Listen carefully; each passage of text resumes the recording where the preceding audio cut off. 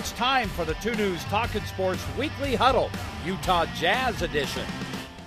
Welcome into another edition of All That Jazz, presented by R.C. Willey, your home, your way. And look who I've got in with us now, because the Jazz are finally around for a little bit. David Law, good to see you, my friend. Oh my gosh, You got a little skiing in, right? I have tried to get as many turns as possible, but it's tough, isn't it? Well, we're just not. This has been insane. I don't think they have any ski resorts in Mexico where you're going. No, and we're just kind of I'm so excited to go to Mexico. Do you have a passport? Yeah, I looked at our itinerary.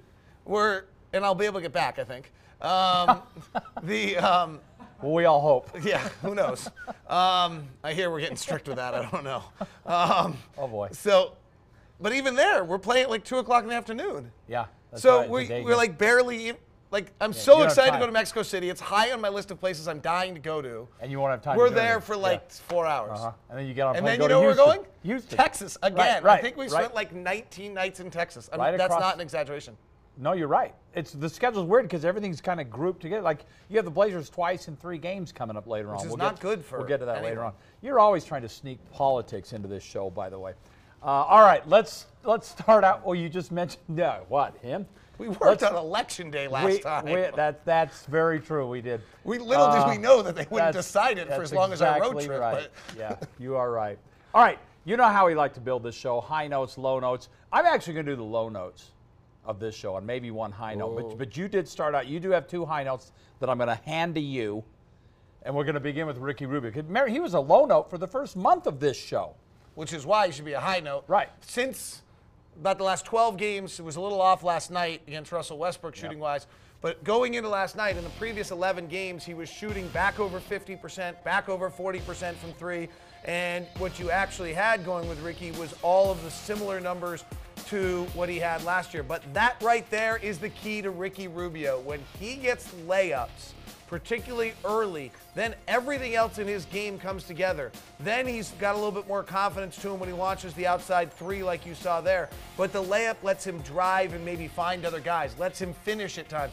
And going into last night's game, he's been shooting 71% at the rim in the month of December. Wow. And he was in the low 50s to 40s in the opening part of the year. So that's the big change for Ricky Rubio, is the ability to make plays at the rim. That changes who he is entirely. And again, we saw it last year, late start, finally got things going, gets injured in the playoffs, and it's detrimental to the Jazz. So and I think he, no differently than a lot of these guys, came with this burden upon them. That's right. And so we saw him, I think, for the first time ever, not playing in the offseason with Spain, and he said that hurt him. It made him struggle a little bit early. So now I think we see Ricky is who Ricky is.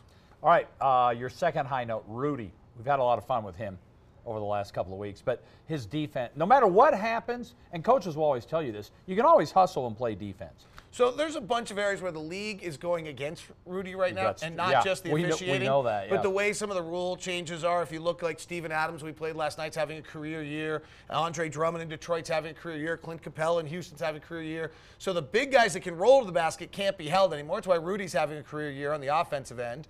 And then we've got this new element of the game where Karl Anthony Towns, Nikola Jokic, LaMarcus Aldridge, all are playing at 20 feet. So Rudy is really got a difficult challenge every night. If you dig inside the numbers, particularly when Rudy is on the floor with a stretch 4, the numbers on the Jazz defensively, at least going into these last 2 games, were just outstanding. They were back to the level of excellence that they had. And then the other thing is that the game has made an evolution. It's this whole thing about player movement. It's not a new rule, it's just new emphasis. But what the player movement's doing is allowing someone like Rudy to be able to roll to the basket and dunk. And it seems like such a simple play, and you say he's not an offensive player, but even in the 3-point revolution, if you could get a dunk every play, you would. And that, we'll talk about that coming up here, but it's really giving the Jazz something that they haven't had, or that they're actually Quinn was ahead of the game and understood where the rules were going, was able to use really, really well. And a dunk's pretty high percentage shot. Exactly FYI. the point. Okay, I want to throw in a high note here. I've actually heard you talk about this. I've heard Quinn Snyder talk about this, and I have a lot of people who come to me and say, the Jazz, they're just taking such bad shots. And I don't think that's necessarily the case. I think they're doing things now that will pay off later on. So the big baseball phrase in the Michael Lewis book was money ball, right? Yeah. So right. I think we often refer to them as smart shots in the NBA. But if you were to think about it from the money ball standpoint, the Jazz are the #1 money ball team in the NBA right now, if you look at both offensive and defensive. So offensively, they're taking 37% of their shots at the rim. There's only been 2 teams in the last 7 years that have been at 40%. The Lakers are actually there right now, but 37%, I think it's the 3rd or 4th highest amount of shots at the rim. They're taking 37% of their shots as threes. That's the 3rd or 4th highest in the league. Their combined numbers, the 3rd best in the league at 75% of their shots are either threes or rim. Why? But I like the Ricky Rubio mid-range.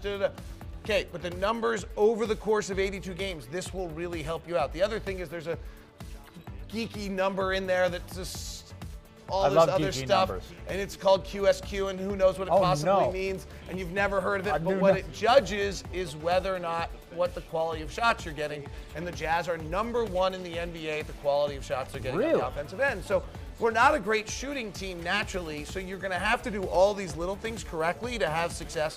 We're doing those. Defensively, we're doing them also.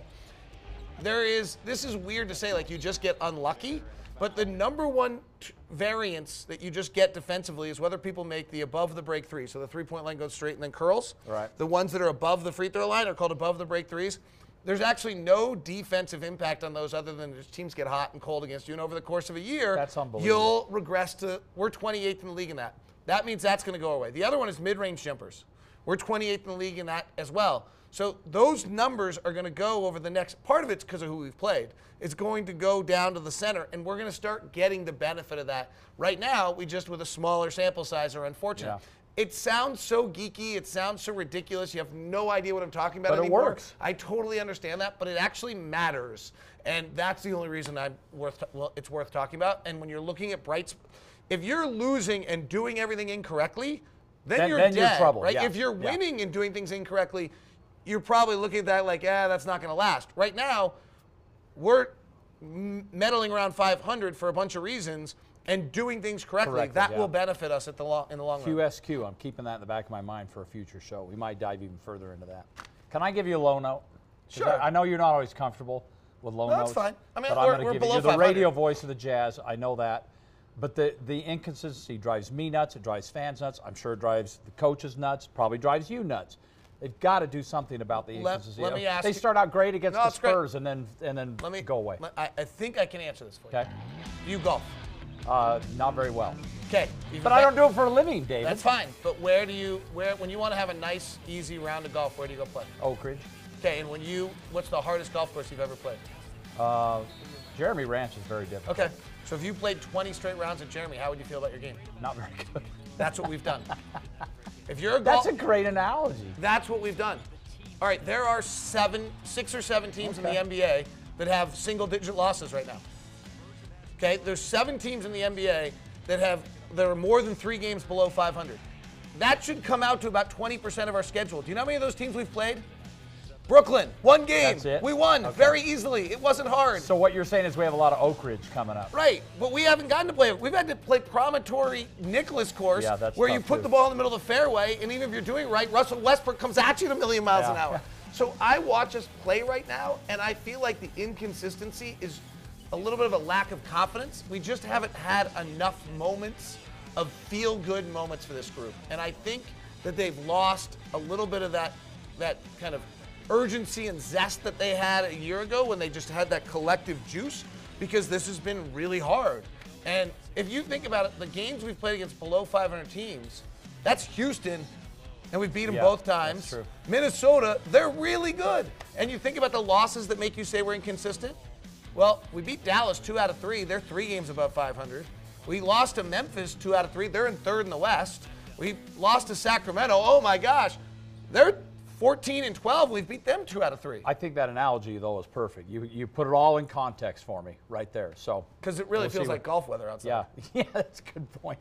When you get your gas mask after 5 holes. Well, it's great so ski weather, breathing. by the way.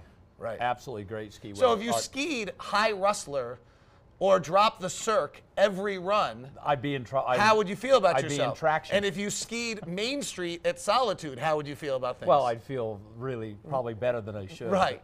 All right, that's all great analogies. Keep those in mind. Time for this week's edition of Jazz Bites presented by Bishop Family Dental, because you deserve a positive experience. We're going back to the last Jazz win. You remember when they beat the Rockets after Gobert? Come on, it wasn't that long ago. Of course I remember. I know, but it feels like we it. lose 2 in a row and you act like, come on. But it's been like a week. Here's Jay Crowder and Donovan Mitchell. A little fun at the expense of the Jazz big men, Rudy Gobert and Epe Udoh. Jazz Bites, brought to you by Bishop Family Dental. Yeah, because he tried to say I wore all red tonight. I'm like a bull, and I said I'm not like a bull. I'm very poised, and he's the one who got ejected at 2 minutes and 40 seconds. So you tell me who was bull-like tonight. But he made fun of my outfit. That's crazy. Then he gets ejected. So I let him have it a little bit. People forget, don't know that he was the Defensive Player of the Year over in Europe. I didn't know that either. He's the self-proclaimed greatest defensive player in the world. So you're the greatest defensive player in the world? That's what I heard. I'm one of the best. That's what I like to say. There you go. You saw it. You saw it tonight. Oh man, I love that. The greatest defensive player in the world. What, if nothing else, you see some camaraderie in that locker room, no matter what's going on. Excuse me, but I do think that really. Excuse me. You all right? I am, because I was laughing about Donovan and Epe. I love Epe. I do think it really matters. I mean, just Philadelphia the other day, Joel Embiid doesn't play because he doesn't like his role. Like, this league is nuts. That's bad, by the way. You know, Jim Boylan's having a little bit of a tough time in Chicago right now. This league is a little nutty, and we don't have that. That's a tribute to Dennis Lindsey and Quinn Snyder for what Dennis has built, and these guys know Quinn's giving them everything he can. They got this amazing coaching staff. So that little snippet right there, that actually matters. The Heat in town on Wednesday. I got to ask you a question about this, by the way. It's the last time we're going to see Dwayne Wade. Saturday, the Jazz take on Orlando in Mexico. Yes, David does have at least a one-way passport. And then they visit the Rockets on their way back Monday. After that, they actually get 5 out of 6 at home. You'll notice the Blazers twice in 3 games there. The schedule's kind of been put in bunches like that this year. We've seen that a number of times. Like they played the Grizzlies. They got them almost done in the first done with Boston. Done with Boston. I was listening to Brad Stevens the other day when he was asked if he watches the game. He's like, well, I don't watch Utah anymore.